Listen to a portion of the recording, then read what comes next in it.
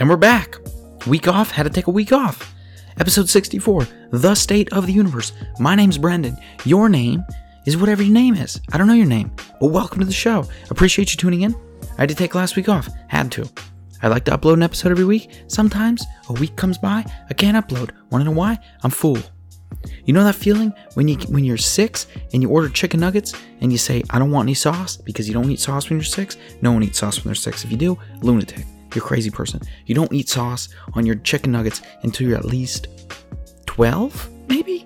You start with the sweet and sour, you ease into it, you get sweet and sour, maybe some honey, you just ease into it. You don't start hitting the buffaloes or the barbecues until you're 15, and by the time you're 16, 17, 18, you've gone completely wild with the chicken. You start eating barbecue grilled chicken, rotisserie chicken. You go wild, but when you're 6, you only eat one chicken nuggets, no sauce, nothing on them. That's just how it is, okay? So, I feel, last week, like I was 6 years old, I ordered a 10-piece chicken nugget at McDonald's, and you know that feeling when you can't eat? You're just full, man. When you're 6, you're always full and you're always hungry. But you're just not the right one at the right time.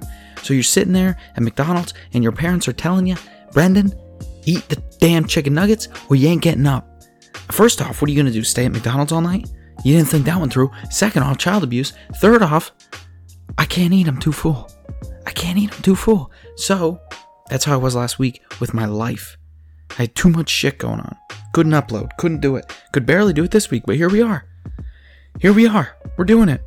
So, today, we're going to talk about Hawaii.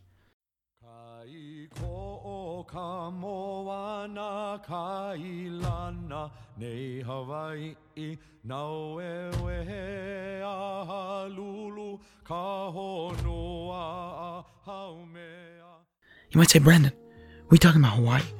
Why are we talking about Hawaii? What's going on in Hawaii? Tsunami, earthquake, volcano, what's happening in Hawaii? No.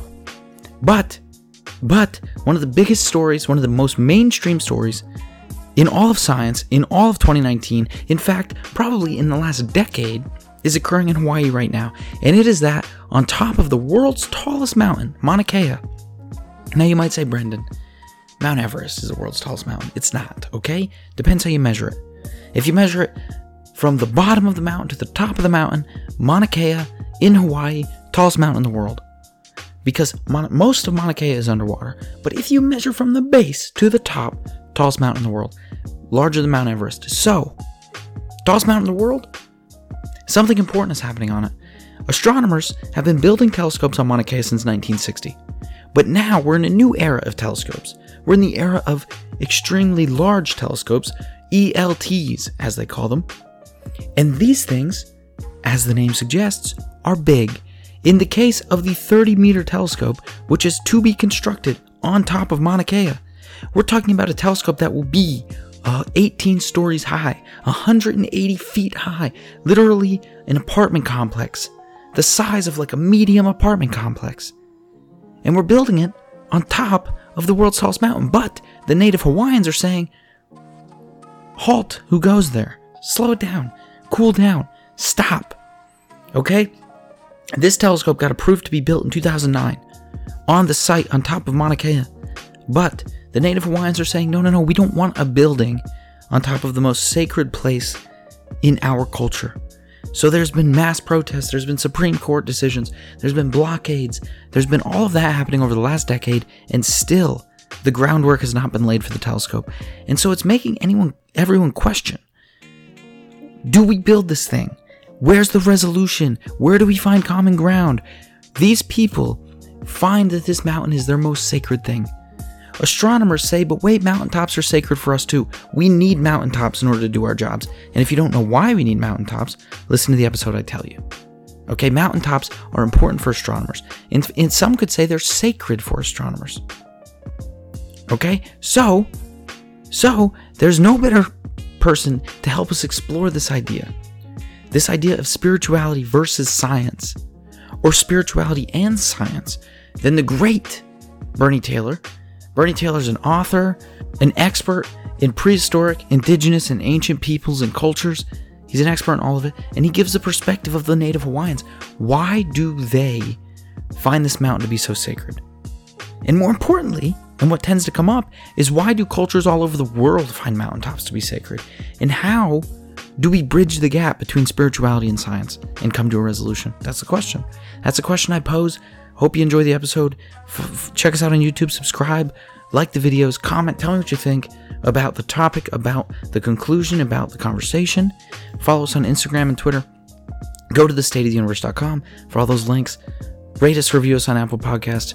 We're still giving away 2 copies of Losing the Nobel Prize. We have a few held back. Okay? We've gave away some. We're going to give away more. But I need you guys to go to thestateoftheuniverse.com or click the link below and enter to win the book. You just got to do one thing. It's easy. It'll take you 2 seconds. Go do it. You have a shot at the book. Go do it and you have a shot at the book. That's it. That's all there is. Okay? Check it out. Now seeing it everywhere. It's everywhere. Everyone's talking about 30-meter telescope. In fact, the thing that really, piqued my interest is, I don't like listening to other scientists on podcasts. It's not my thing. Like, I'll subscribe to podcasts. I'll listen to some episodes of Joe Rogan Experience. The ones with the scientists I tend to not like. I don't know what it is. It's like that show or other podcasts are where I go to sort of get away from the science and get more in tune with other aspects of my interests. But I was listening to Neil deGrasse Tyson on there, and then they had a lengthy conversation about the 30-meter telescope, and I was thinking, man, this is maybe a bigger deal than I'm giving it credit for. And so this is the big one, yeah. I thank you. Now, let me jump in there. Yeah. Brendan, I do listen to scientists, and I've listened to every one of your podcast episodes. Mm-hmm. So there is value in listening to scientists on podcasts. There is some, but I listen to scientists all day, right? Okay. That's the difference. Is I spend 12 hours a day listening to these fools. I don't want to listen to them when I come home too, So, there's benefit, of course. But sometimes I get too much science in my ears. I got to get something else. I got to get comedy or sports, or I just got to I got to compartmentalize. I can't have science flowing into my brain 24/7. I'll go crazy. So, the 30-meter telescope. First, Bernie, we should probably talk about what it is. So, allow me to tell you what it is, and you ask me questions or interview me if there's any confusion. We'll just go over the 30-meter telescope. So the 30-meter telescope is in essence the first of its kind in what are going to be called, which we will probably see a lot of in the future, extremely large telescopes, huge telescopes. You're talking about diameters that are fractions of a football field. And the 30-meter telescope in particular is going to be the biggest telescope in the world when it's built, assuming it gets built before the European telescope that will rival it. And that's being built in Chile. Now, these telescopes, these extremely large telescopes, have been theorized for decades. Since the 1980s, there have been people saying, we need to build this telescope, we need to build a telescope like this, we need to make it really big, we need to make really big mirrors, et cetera, et cetera. And there was always engineering problems that came along with that. Like, how do you make a really big mirror?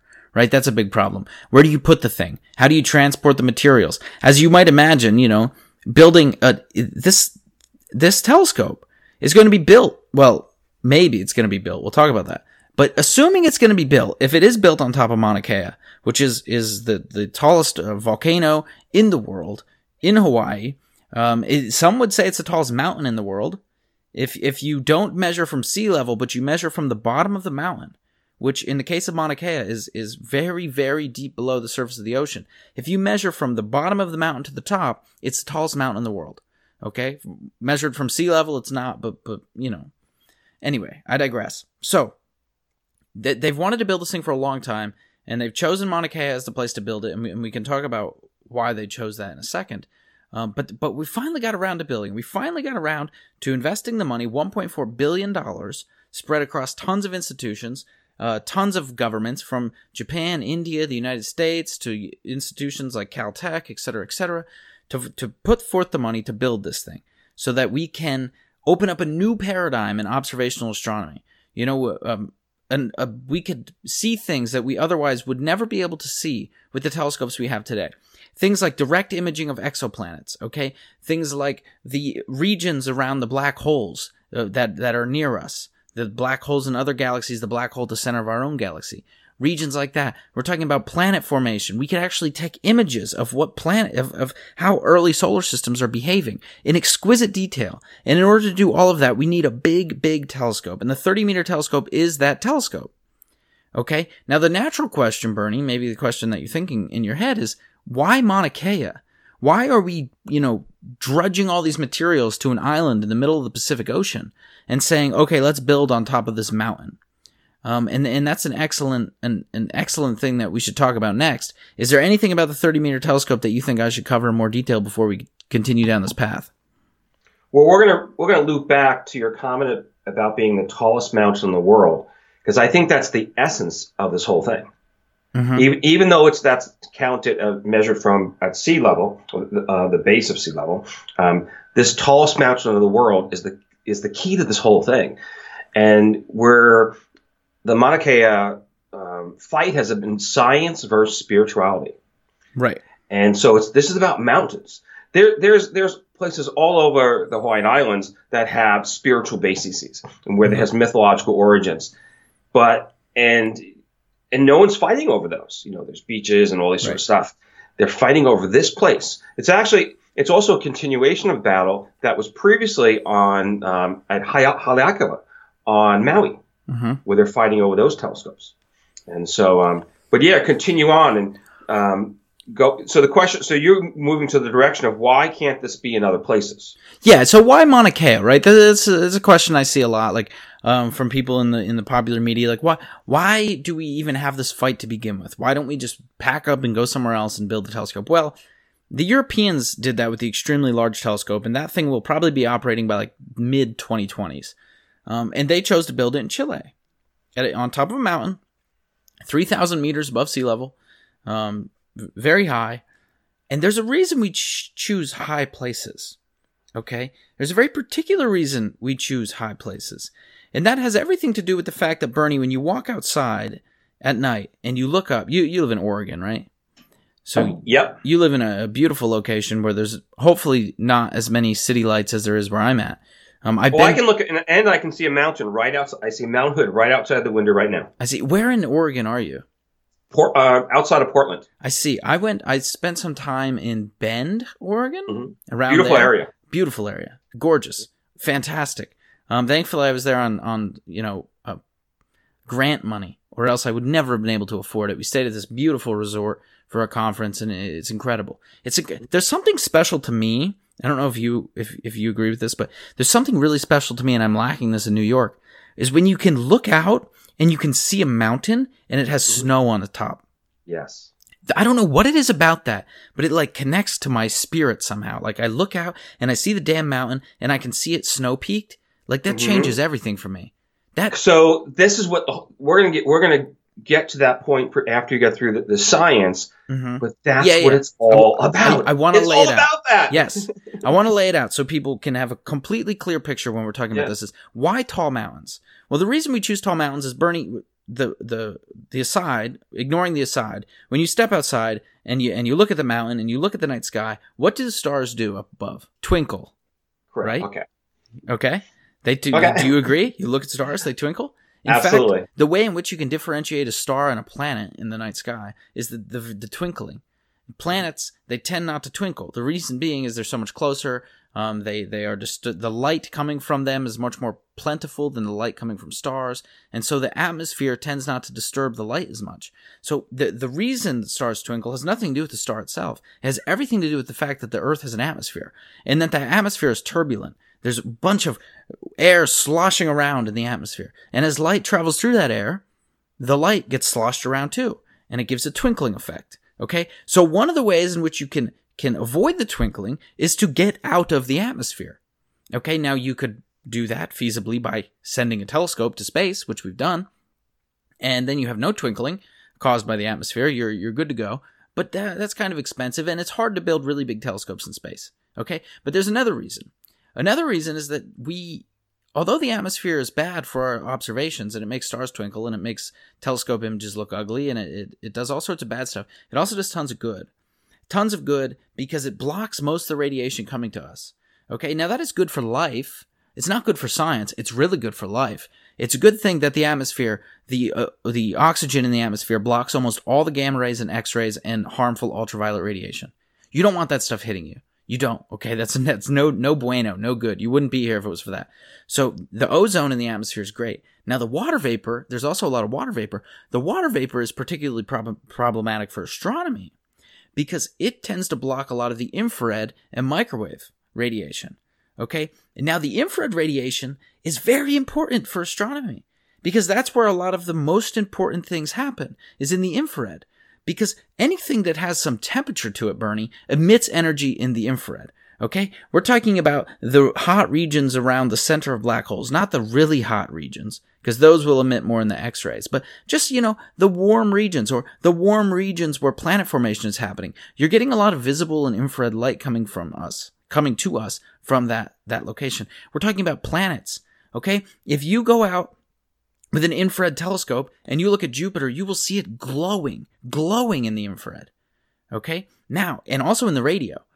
So it is very important that we observe in the infrared because it can show us much more about the universe than, say, visible light can. It can teach us a lot. But we need to somehow figure out a way to get the infrared light before it gets extinct. Okay, because the water vapor in the atmosphere tends to scatter it all around, absorb it, scatter it. We can't see it. It doesn't come into our telescopes because en route to us, the water vapor is doing a bunch of funky things to it.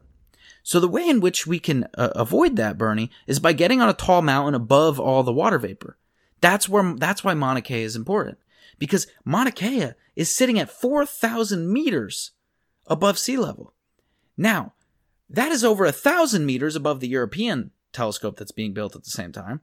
And now there is another site that the U.S. that we have picked out to build this telescope, the 30-meter telescope, and it's in Spain in the Canary Islands. And that, if we were to build it there, we would be losing 1,700 meters in atmospheric extinction. Okay, so we want to get as high as we can if we want to do this right. And as high as we can means the tallest mountain in the world. It means Mauna Kea. So that's the science behind it, Bernie. Okay? So now, the tallest mountain is really important for astronomy.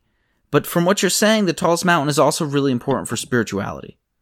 Yes, and as you've read a little bit of my stuff, you've listened to my podcast, I'm not a spiritual person.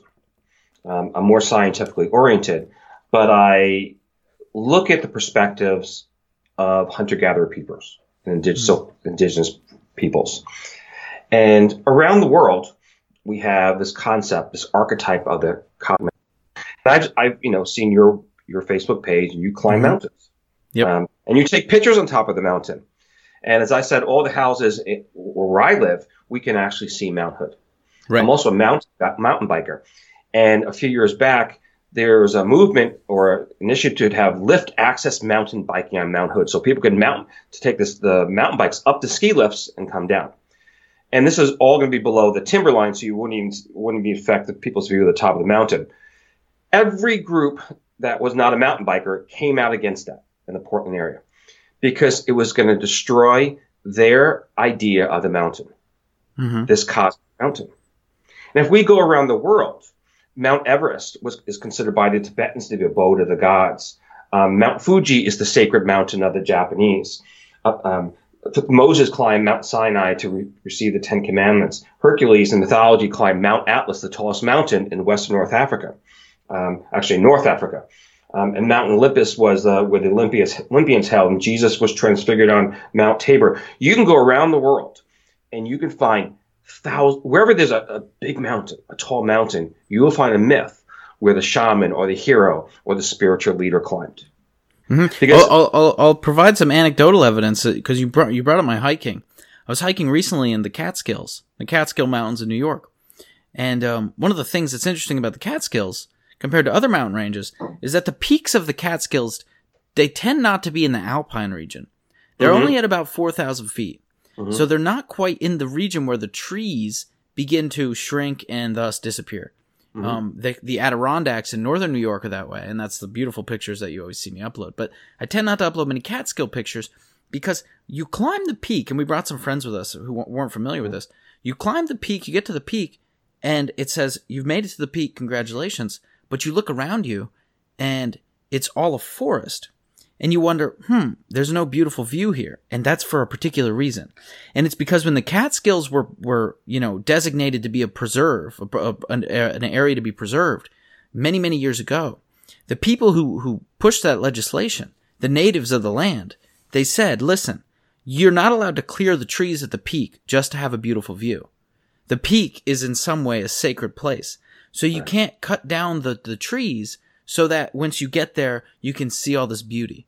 You can't do that. And so the way that they actually got around that, Bernie, is all throughout the Catskills, when you climb these peaks, what you'll find is that some of the peaks, some of the tops of the mountains, there's a fire tower that was built. Because they opted to build a fire tower to get you above the trees, rather than to destroy the sacredness of the trees themselves and the land itself. So that's some New York anecdotal evidence along these lines. Well, that's actually a very good analogy, because what you just described was Native people making a deal with the government to allow usage of those peaks without affecting the habitat on top and the sacredness on the top of those peaks. And that's the same question of Mauna Kea. It is exactly the same thing. So the same question that you had in New York for the Catskills, and we had here in Oregon for Mount Hood, and people not wanting mountain biking even below the timberline, is the same thing. Mm-hmm. So the Japanese are one of the many contributors to this international consortium for the TMT. Can you imagine this telescope being on top of Mount Fuji? Let's say the environmental conditions were correct, because you can drive most of the way up Mount Fuji. I haven't done it, but you can, and so it's accessible like Mauna Kea. What would happen? What would the Japanese say if there was going to be this huge telescope on top of their sacred mountain? I don't know Japanese culture well, but I assume they wouldn't like it very much. It wasn't going to happen. No, it wasn't exactly. And so, fighting with mountain biking on Mount Hood and in your area that you can't clear off the top of the Catskills, take the trees off, you start thinking about this concept. And why you can have why Chile works is because they don't have an indigenous population that's fighting back. The Canary Islands we say they're off the coast of Spain, but they were actually from the Guanches people, who are ancient peoples who are now disappeared. And that was their cosmic mountains. Okay. Right. And so but the Hawaiians are a remaining indigenous people that consider themselves have sovereign rights, and especially sovereign rights to their spiritual places. And so there's two mountains, of course, is Haleakala and there's Mauna Kea on Maui and the Big Island. And the University of Hawaii sort of, I don't want to say crept, but the telescope started small, right? Just like anything. Yes. Right? Back in 1960, I think they built the first one. It was essentially like what people would buy as like a personal telescope these days. Exactly. Yeah. It started small. And of course, it started small at the money too, and that if you wanted to have a telescope on the tops of those two mountains, volcanoes, you paid $1 per year. Good stuff, right? In Trump world, it's like, it's a great deal. It's bigly, right? Huge. It's huge. Yeah, but as time went by, the telescopes started getting larger. They started getting huge. Hugely, bigly, absolutely. Great. The greatest ever. And, but the deals remain the same. And so the backdrop of this whole thing was that the scientists were freeloading on Hawaiian public lands. And the forward thinking of the TMT organization was that for the TMT, they would start off at $300,000 a year as rent and move it up to about $1 million. Okay. And so they're moving because of the fight over this whole thing, the protests and the news. They've stepped up to pay more money for it. But of course, from the scientific perspective, this is all for the greater good, right?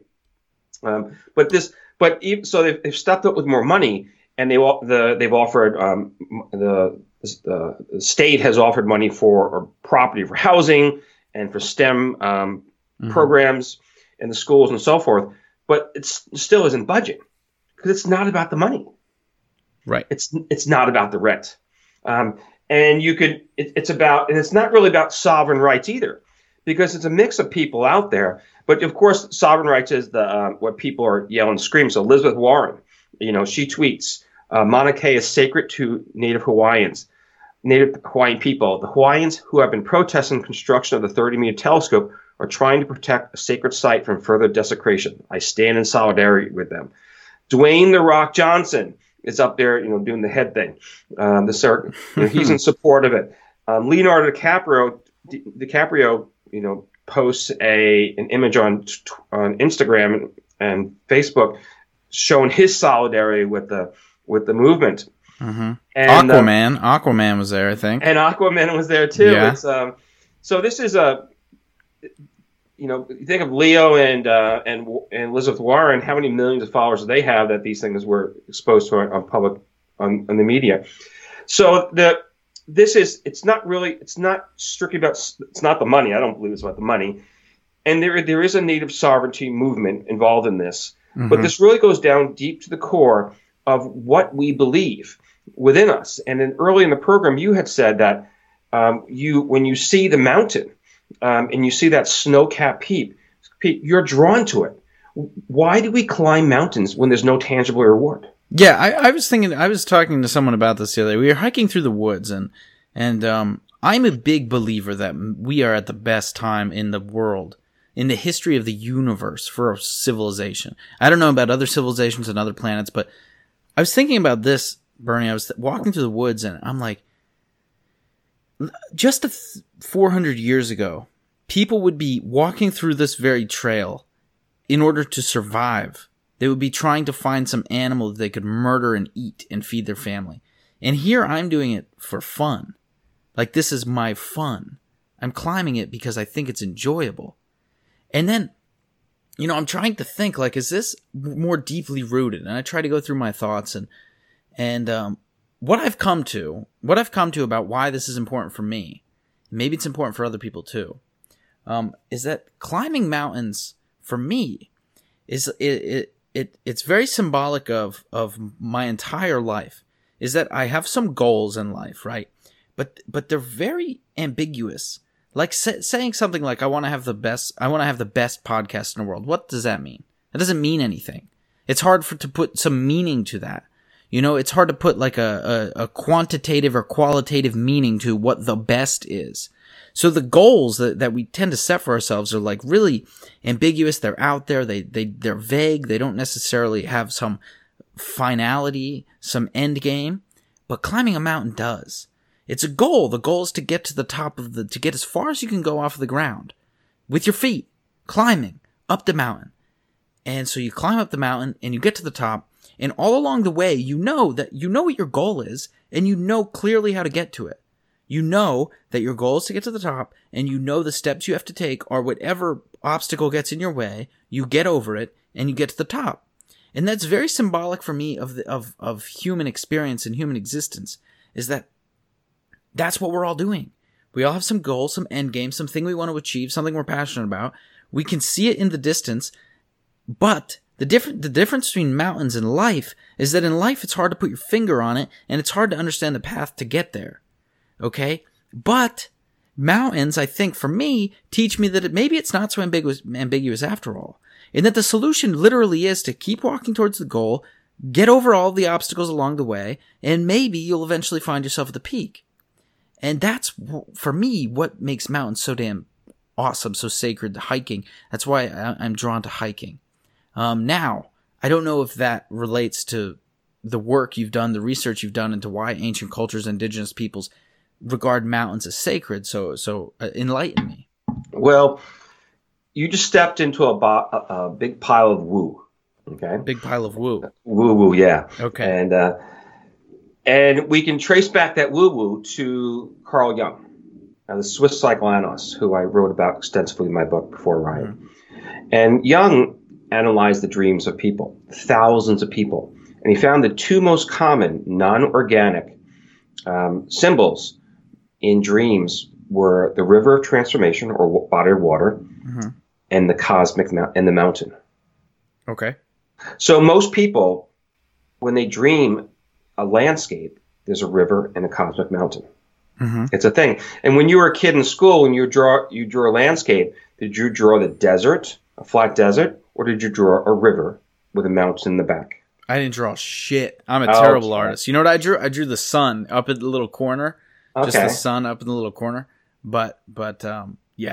You go through art gallery, you see all these images.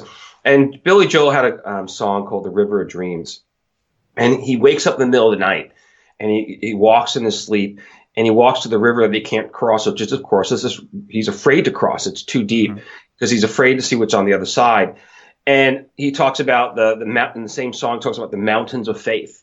And Billy Joel, he wakes up in the morning with this song in his head. He goes in the shower and he's trying to wash it away, but he can't. It's just banging away. And Billy Joel, he writes down the words, and it becomes a big hit. And he didn't want to sing it because he says, "I'm not a spiritual person. I mean, this isn't me. You know, I'm one of the Backstreet Boys." And so he ultimately did sing it. And he did sing the spiritual song. And years later, in an interview, someone asked him, "What does the song mean?" And he said, "Well, I really don't know."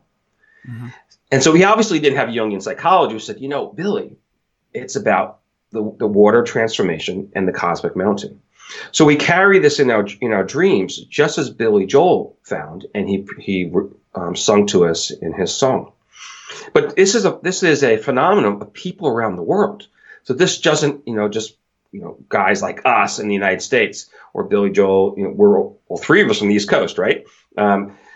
It's not just an East Coast thing, but it's people around the world going distant point in time. In Paleolithic cave art, one of the common images is of these cosmic mountains. And it's the tallest mountain within hundreds of miles of where these Paleolithic artists are. And so it is the mountain that the shaman or the hero climbs on their journey to reach the sky. And so when I believe that the difference between the spiritual person and the astronomer who wants the telescope on the mountain is only technology. I believe that our quest for science in deep space is really spiritual. So here's an example. One of the things that they've said, why do we want to go to the one of the pitches to have the TMT is to find another Earth around another star. Mm-hmm. Okay, sounds interesting, right? But let's look at the science of that. The nearest solar system is Proxima Centauri, 4.24 light years away. Based on the current technology, it would take 81,000 human years to get there. Yep. And that's 2,700 human generations. Mm-hmm. So that's the close one, right? Okay. Right. Exactly. And TMT isn't looking for the close ones. So are we really looking to deep space to find, Plan B Earth? No, it ain't gonna happen. It doesn't happen. But that's what we say. But I believe the truth of the matter is that the deeper you go into any science, you start to find big questions, because that's what it's all about. Yeah. And those big questions have some act of faith to pursue.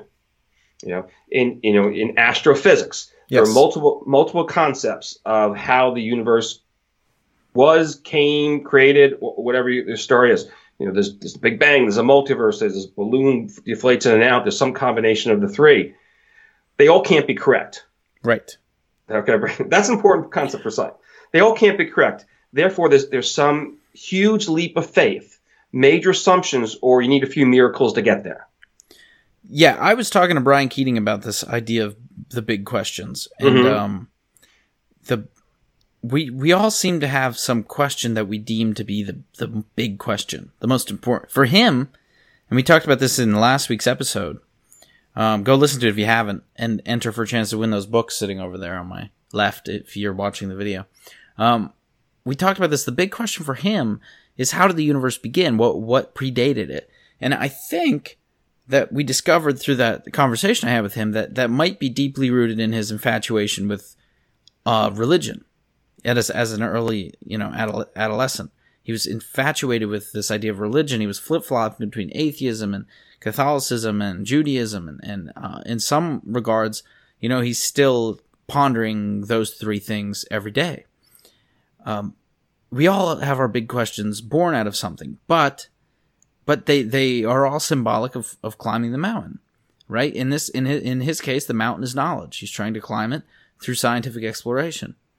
Other people are trying to climb it through spiritualism. I 100% agree with you. And this is interesting. So if we go back into the Polynesian history, they used astronomy to navigate the wind, the clouds and birds to navigate across the Pacific Ocean to the Hawaiian Islands. That's a long way. Right. It's about, I'm here from Oregon to Hawaii. It's about half of the way, and it takes us 6-7 hours by airplane. And think about this by an outrigger canoe. And so they were huge astronomers, and they did arrive at the islands. And when they arrived at the islands, they founded their myths were sprung forth from the geology. And in their major myths of let's say, they don't have like gods per se. They're like superhumans. So like Maui, for example, is a superhumans. You can say demigod, but he's really superhuman. And their myths are about fire and rain. Okay. And so it's the fire that comes from the mountain, and it's the rain that fights the fire with the snow to diminish the lava flows. Okay. Mm-hmm. And so in their myths, the lava flows didn't naturally cool, but it was rather the snow or the rain that cooled them off. And so their myths are living on the mountains. In fact, those two mountains, Mauna Kea and Haleakala. And that is their cosmos. And when they stand at the top of Mauna Kea in the morning and they see that sunrise, that is an explanation for their world. Mm-hmm. But for the TMT astrophysicists, scientists, who I have deep respect for, right? You know the story, Cam. They're still searching. Yes. They're searching in the cosmos from the top of that same sacred mountain, that same cosmic mountain, to find out who they are and where they come from. They're still trying to find their origin myth, whereas the Native Hawaiians, they already know what their myth is. And they're happy with that myth. And what's happening, this whole thing, is not about, I don't see this as science or spirituality or science or sovereignty and all these sort of things. I see this as the scientific community not saying, we're on a spiritual quest. Okay, I mean, how many people will say that, right? Mm-hmm. Because they are on a spiritual quest. Because all these things that we're going to find Earth B through the TMT, it ain't going to happen. Okay, maybe in Star Trek with warp drives and stargates and all this sort of stuff, but it ain't going to happen in the real world. Right. And so it's but there is a search. There's a search to find out who we are. And of course, you had Brian Keating on, who's looking through the inflation of this Big Bang. And was there a creation, and which coincides in some way with the biblical creation, because his background. And I deeply respect Brian and the 3 books you have behind you that are open for your guests to get through some sort of a raffle. And so the concept is there is this 2 sides, the scientists and the Native Hawaiians are speaking subconsciously the same thing, but the words are coming out in 2 different directions. Exactly. And, you watch that video, that 12-minute video. I believe it was posted on Aquaman's YouTube. What the hell's his name? Jason Momoa, maybe? Is that it? Uh-huh.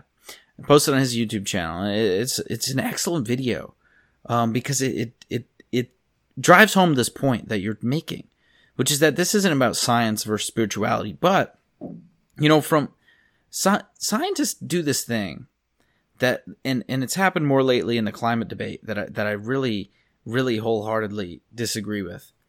And it's this way in which they try to boil down an argument into saying that one side is anti-science. And I think that some people, and certainly not all of them, because most physicists or astrophysicists I talk about are pretty in tune with the idea that this is a spiritual place and they are the rightful peoples and that they should have to agree to the building of the 30-meter telescope. But some of them want to turn this into a science versus spirituality debate. And they will use the Hawaiian people's spirituality against them and claim that they are anti-science. You see this in the climate science community all the time, where people pretend that the climate change problem is easy, we can change it overnight, when they ignore the very real economic impacts of, stop using fossil fuels tomorrow. Because that is a very real economic impact. And some might even say economics is, in a way, a social science, and thus has some scientific credibility, and thus you should listen to it. And so by listening to economics, maybe you're not anti-science, maybe you are, in fact, pro-science. But some people would say, no, you're anti-science because you're ignoring the climate problem. And then you have to explain, no, I'm not ignoring the climate problem. I just understand that this is more deeply rooted than you are taking it to be. And so scientists do this a lot, I notice. And not just scientists, anyone in any field, left, right, political ideologies, all of it. Everyone always wants to make it binary, to say, I am pro this thing and you are anti this thing, and eliminate all the nuance. And I see a lot of that happening in this debate, and tons of other debates. But in this debate, I see that happening with this whole science versus spirituality thing. Yeah. Absolutely. And you have to realize that there's many Native American Hawaiians who work at the observatories. Mm-hmm. And they know how they've heard the Alpha Centauri story. Okay. Yes. And they've heard the different versions of the creation of how the universe came to be, or was, or is expanding, not expanding. I mean, they've heard all the different stuff. Mm-hmm. And so, they weigh that and they say, that's all good stuff, and science is wonderful. And it's, in many ways, it's carrying us forward in health and welfare. What they're also saying is that this is our mountain. Yes. Why are we giving up our cosmic mountain for somebody else's spiritual quest that they can't even recognize themselves? That they can't do it. And this concept of this is a science verse thing, or bringing the courts to support the science and all that sort of stuff. But pick your science. Is psychology a science? That's a question for you, Brendan. Mm-hmm. Is psychology a science? Is psychology a science? That's a tricky one because of the way that psychology has oriented itself in today's academic culture. But I would say in general,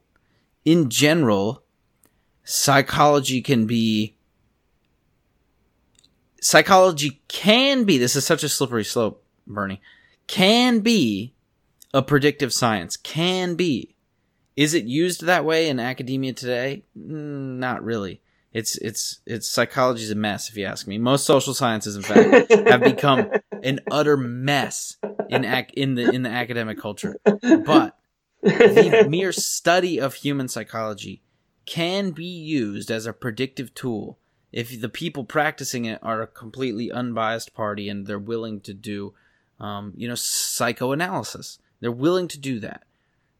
Well, psychoanalysis is on the woo-woo. So yes. Experimental psychology, and by the way, I'm on the side of the woo-woo. But this experimental psychology is what could be predictive, right? Yes, and that's bordering on neuroscience. Right. That's sort of getting into a hard science. Okay. Yeah. Okay. So now so let's say that if the predominant non-organic symbols that people have in dreams around the world are mountains and bodies of water, mm-hmm. That's obviously predictive, isn't it? The answer is yes. Yeah. It's in fact, it's actually groups of animals too that you can actually find around the world too. And as found through the work of Jung. And so back to this concept of if everybody around the world, not everybody, it really is everybody, mm-hmm. are having these fundamentally same dreams, we're having these visions that we then project into our world, that we then climb these mountains or to reach the stars on top of them, then shouldn't everybody, because it is psychology and it's an established thing, and you can't really walk away from the cosmic mountain and the river of transformation. If that should be just as established science as the willingness to spend $1.4 billion on the telescope to find Earth B.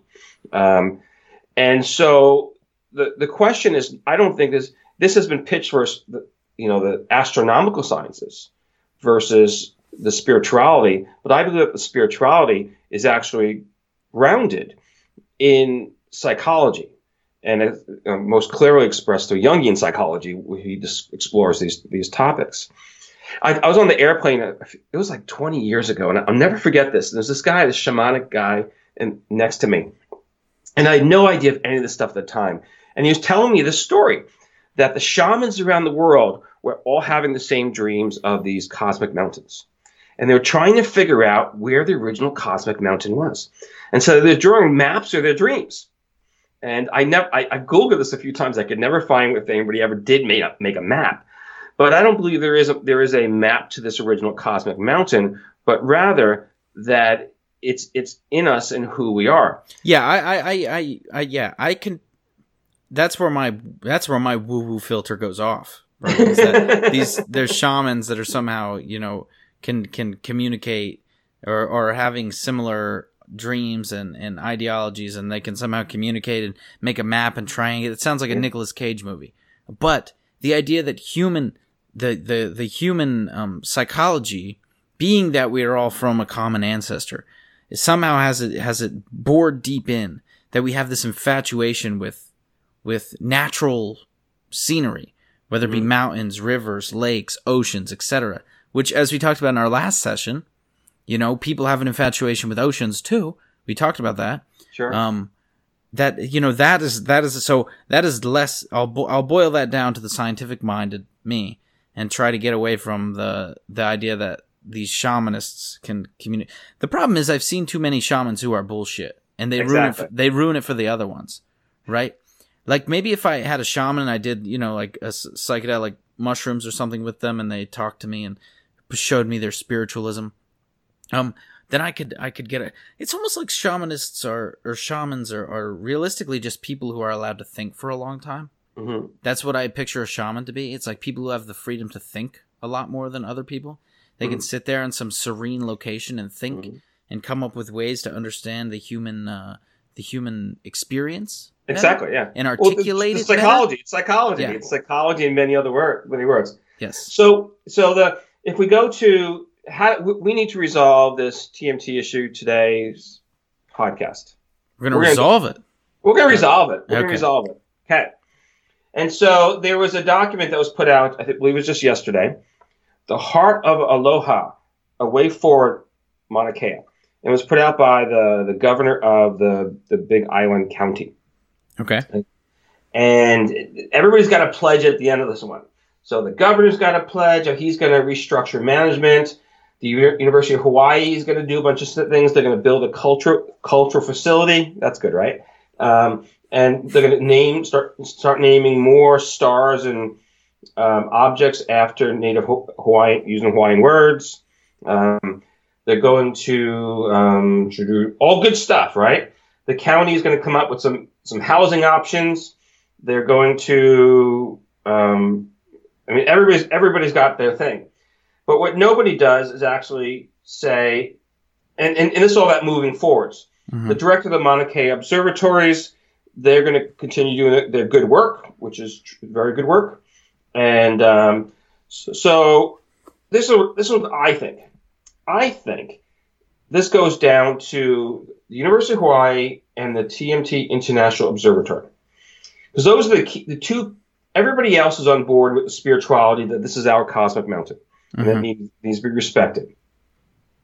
I truly believe that if the president of the University of Hawaii and the executive director of the TMT International Observatory wrote a letter and they said that we respect that you have found your cosmos, and we're now not seeking to change your cosmic view, and that you have your people have successfully navigated to this place, a long time ago, with incredible astronomical precision that we did not have in Europe at the time. Otherwise, we would have been to Hawaii first, right? Hawaiian Islands first. We would have circumnavigated the globe, 1,000 years ago. And put it out there that, your astronomy has historically been more advanced than ours. And that your astronomy is how you have navigated the cosmos itself. because their world is a cosmos, and that the Earth, the stars, and the Earth become one, and that's how you make the connection between the two to navigate. Was a concept, and we are still seeking our place in the cosmos, and we recognize that we are also on a spiritual journey. Okay, the key words: we're also on a spiritual journey, because that what that is doing is saying to the so-called the Hawaiian movement, the anti-TMT movement, is that we respect your religion, we respect your spirituality. It's not really religion, and we respect where you come from, and that we haven't reached that place yet. We're still on our journey, and I believe that if the president of the University of Hawaii and the executive director of the TMT International Observatory, who are named in this document, but of course we're not going to name, if they put that out there, it would change everything. It's not about what the courts say. It's not about how much money they're going to spend or not spend. It's not how many kids they're going to go through these STEM programs, which are absolutely fabulous. There's nothing to take away from that. It's not about how many visitors they're going to allow on top of the mountain. It's not how, what will the colors look like in the cultural center. And it's not about the native sovereignty movement, the regents. It's just saying we too are on this spiritual journey to find our place in the cosmos. Yes, 100%. So would you hypothetically, if you were in the University of Hawaii system, could you take that to the president of your university? Yes, and here's something that I noticed. I noticed it the other day, but maybe I didn't notice enough, and I'm thinking about it now. Is that when I watch these videos of the protests, what I see, here's what you see, okay? For people, if you don't want to watch it, let me summarize it for you. The Native Hawaiians are there, they're protesting, they're standing in the road, there's only one access road to the top of this, of Mauna Kea, where you actually need to truck up the materials to build the TMT. And they're protesting, they're standing in the road, they're preventing anything from going up there, peacefully. They're doing it peacefully. And here's what I don't see. What I don't see is conversation. What I do see is police officers carrying off natives and trucking them away. What I don't see is astronomers who are trying to address their own questions about the universe, coming up and saying, let's talk about this. Let's discuss this. And that, and in essence, that captures exactly what you're saying. Is you're saying that, from the scientific mindset needs to come and say, listen, we understand where you're coming from. Now here's where we're coming from. Let's start a dialogue. And in fact, most problems in the world could be solved like that, Bernie. Most problems in the world. Yes. And so you would potentially take this to the president of the university. Would you take it to, so the executive director of the TMT would be your equivalent at NASA who gives out the grants? Sure, yeah. Okay. So would you take it to that person? I would say we need to start talking to the Hawaiians. That's what I would say. Yeah. I would say we need to start talking to them. Because that's where the solution. The solution doesn't lie in the Supreme Court. Get out of here with that shit. Because exactly. that doesn't. No one's happy at that. No one, because then you add a third party, the state, which is the state has to upset one of you. It's either going to upset the Native Hawaiians or upset the astronomers, and it's getting us further away from resolution because it's driving the two sides apart by driving a wedge in between them. I would say, listen, the solution to this problem, this thing was, greenlit in 2009. Bernie, as crazy as it sounds, we're in 2019. It's been a decade. It hasn't started yet. Okay, it's been shut down. It's been greenlit again. It's been shut down again. It's been greenlit again. On and on and on, and down the cyclical road we go. And yet no one's talking. That's the crazy part to me. So yeah, I wouldn't necessarily go and say, hey man, we got to consider spirituality. I would say, hey, we need to understand the Hawaiians. We need to understand the Native Hawaiians. We need to understand where they're coming from. We need to understand why they're saying the things they're saying. We need to understand how to address those things in a way that we show them respect, because this is their land. I mean, this is their thing. You know, imagine if we went on the University of Hawaii, on the campus of the University of Hawaii, and we said, okay, I don't know if the Native Hawaiians use any building of worship like a church, but it'd be the equivalent of going there and saying, listen, we got to build a church right here. We need a church right here. So we need to tear down the science building. I know that you guys love the science building, but we got to tear down the science building because we need to build a church here. That's a very good, it's a great analogy. And so it's about listening, it's talking, and of course listening. And the situation right now is sort of like a bad divorce when only the lawyers are, yelling at each other and billing along the way. And so the latest was this path, the heart of Aloha, a way forward, given Mauna Kea, given by the governor, and the county guy. And so, it changes the way you think about things. And, I go back to how I came across this was through this Pale at the Cave images. And the earliest images that we have of Pale at the Cave are about 36,000 years ago in Europe, that they're of cosmic mountains. They're the two big mountains. And so this concept that Jung had, that it's in our dreams, it goes back to such a distant time. And just as the people didn't want to have mountain biking up on Mount Hood, and they lost, by the way, through the court system, they're still ticked off. And just as the Japanese are never going to let an observatory happen up on Mount Fuji, and the Canadians, who are also signatories to the project, weren't going to have it on their major mountains either. Everybody's got to realize that we have to respect everybody's cosmic mountain, which is in essence really saying we have to respect everybody's spirituality, even if it doesn't mix with what we believe to be science, and our individual preconceptions, whether those be astrophysics or chemistry, biology, or psychology. Because this is all psychological based. These people aren't making this stuff up. And you can look at the protests there. These very elderly people, and they put their arms into these like PVC pipes, and then they somehow chain their arms into it. I'm not exactly. Actually, they chain their arms through the pipes, and so they have to be cut. The arms their pipes have to be slowly cut off, and they have to be carried off. And if you put these people into jail, and these elderly people, they're going to be replaced by generations to come, by their grandchildren. And so I think that I believe that the resolution to this whole thing is the dialogue, but the scientists have to give up. They have to give up and say science comes first for the betterment of humanity. And sure as heck, we're not going to find Earth B through the TMT. We're going to do some really great work, and it's fabulous. And if you tapped into that through your system going forwards and your academic experience, it'd be wonderful, right? I mean, if you can get 20 hours a week on that one, you'd be in heaven, literally in heaven.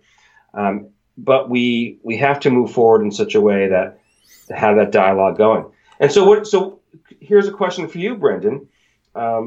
Is this the perspective you would have, as we end this, is this the perspective you had when you started? As with any conversation, right, it helps you illuminate some ideas you had, right? And so one of the things that hadn't occurred to me, because I just hadn't thought about it. It's not like it was deeply hidden, right? It's on the surface. Mm-hmm. And this actually might be why other people aren't thinking about it too, is that it's hidden in plain sight, is that there needs to be conversation. Mm-hmm. There needs to be understanding that the spirituality for the Native Hawaiians is their path to understanding the world. The science for us scientists is our path to understanding the world. And rather than trampling on one another, we need to talk about it and say, hey, I understand this is how you experience the world. This is how we experience the world. Can we come together and experience the world together? Is there something we can do? Or the other solution is build it elsewhere. That's it. That's the other solution. And that's a simple solution. Well, the Canary Islands one is going to work for partly because the environmentalist groups don't want it there. The other part is that it's not high enough, so it's the equivalent of putting like a Lamborghini in a 20 mile per hour speed zone. You just don't get what you bought the Lamborghini for. You will lose out on a lot of altitude. 1,700 meters, in fact, which is a big deal, and will lower the TMT below the European version of the extremely large telescope, and it will make it not obsolete, but a lesser version of its European counterpart. Exactly. So this is either Mauna Kea and the funders have said that they're not going to take it to La Palma in the Canary Islands. They're not going to back it there. Mm-hmm. And so this is really Mauna Kea or a bust. Yes. And we could be watching, more actors stepping up, and Elizabeth Warren, she's probably, for the Democrats, she's got a high probability of becoming the president. And the current way doesn't work. Yeah. So Joe Biden and Bernie Sanders might not make it. They might not make it to voting time. Yeah, at the rate they're going. Everybody needs to, shout out to Bernie Sanders. Yes. Here's a funny. Well, we can end this one on a funny one. Is when I gave a presentation at IFA Maui a few months ago, it was about are we alone in the cosmos, and people have been asking, Bernie Sanders, if you become president, are you gonna tell us if they're aliens? It's one of those things. Mm-hmm. And Bernie Sanders vows that I will tell you there's aliens if I'm president, right? And so it must have been going on in the back of the sponsors, the introducer's head, because he introduced me as Bernie Sanders, who's going to tell us if there's intelligent life in the cosmos. Mm. And then he continued on, and then he realized, oh my God, and the audience, oh my, but it was out there on YouTube for a few weeks until they edited it. But yes, Bernie Sanders had made the statement, but it's now off the internet. Yes. Well, it was good talking to you, Senator Bernie Sanders. And I think we solved the issue. The issue is communication. The solution is talk. Come to find common ground. That's the solution to everything, though, isn't it? It's so apparent, and yet we ignore it. But no. This conversation was enlightening because I do get stuck in the science bubble sometimes, and I don't think about the spirituality bubble, and I don't realize the fact that we're trying to achieve the same thing through a different means. One person by looking outward, the other by looking inward, and the way around that is to talk. So I appreciate you being here, Bernie. If there's anything you want to shout out, tell people where they can find you. Oh, absolutely. So my webpage is beforeorion.com, and I do a lot of work on this the cosmic mountain and a lot of astronomy, cosmic egg. And there's lots of videos ranging from 2 minutes to an hour.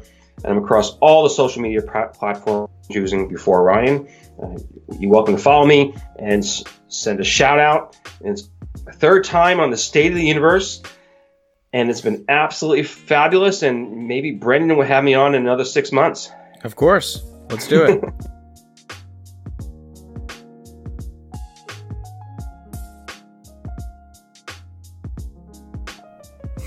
Thanks for tuning into the show. Appreciate you for tuning into the show. Love you guys. Hope you enjoyed it. Let me know if you did. Check it out down in the comment section. Tell me what you think. Do you hate it? Do you love it? What's the resolution? How do we fix it? How do we fix the problem? Check us out on YouTube. Go to thestateoftheuniverse.com. Follow on Twitter, Instagram. Rate and review the show on Apple Podcasts. Just do it, man. And we're going to ease out. We're going to ease out with a little Native Hawaiian song. A little Native Hawaiian song.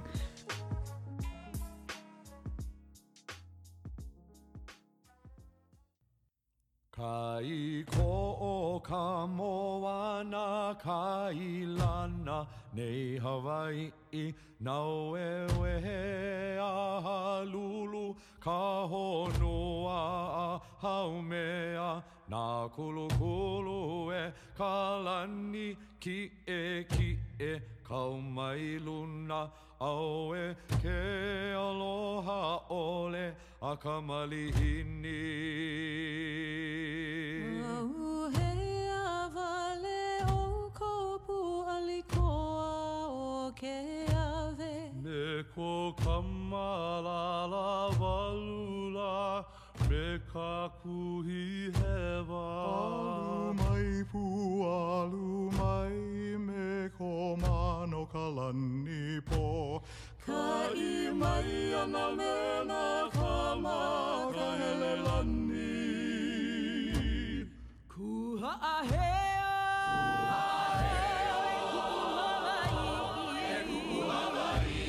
Mama kakaua Kuaina O ke ehu ka kahiaka Ona o iwi o Hawaii nei No kuula hui e hawi pau Ai o la mau E nawe mua e nā poki A e inu vai awa awa He viva ole a hoku paa A o he hope hoi mai ai Ana I wale no ka kou kau ko e mau I ke ala Au e ke aloha ole a ka malihini E le mau I le mau ka ko e na mamo aloha I le vehi a ali I vehi nani o kuaina Hoe a mau no ka pono sivila A hoi hoi hoi a mai ke ku o koa Kuha aheo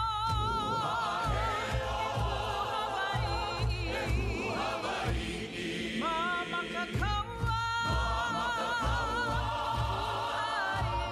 Kuaina o ke ehu ka kahiaka Ona o iwi o Hawaii nei No kuula hui e hawi pau Ai o la mau Kuha aheo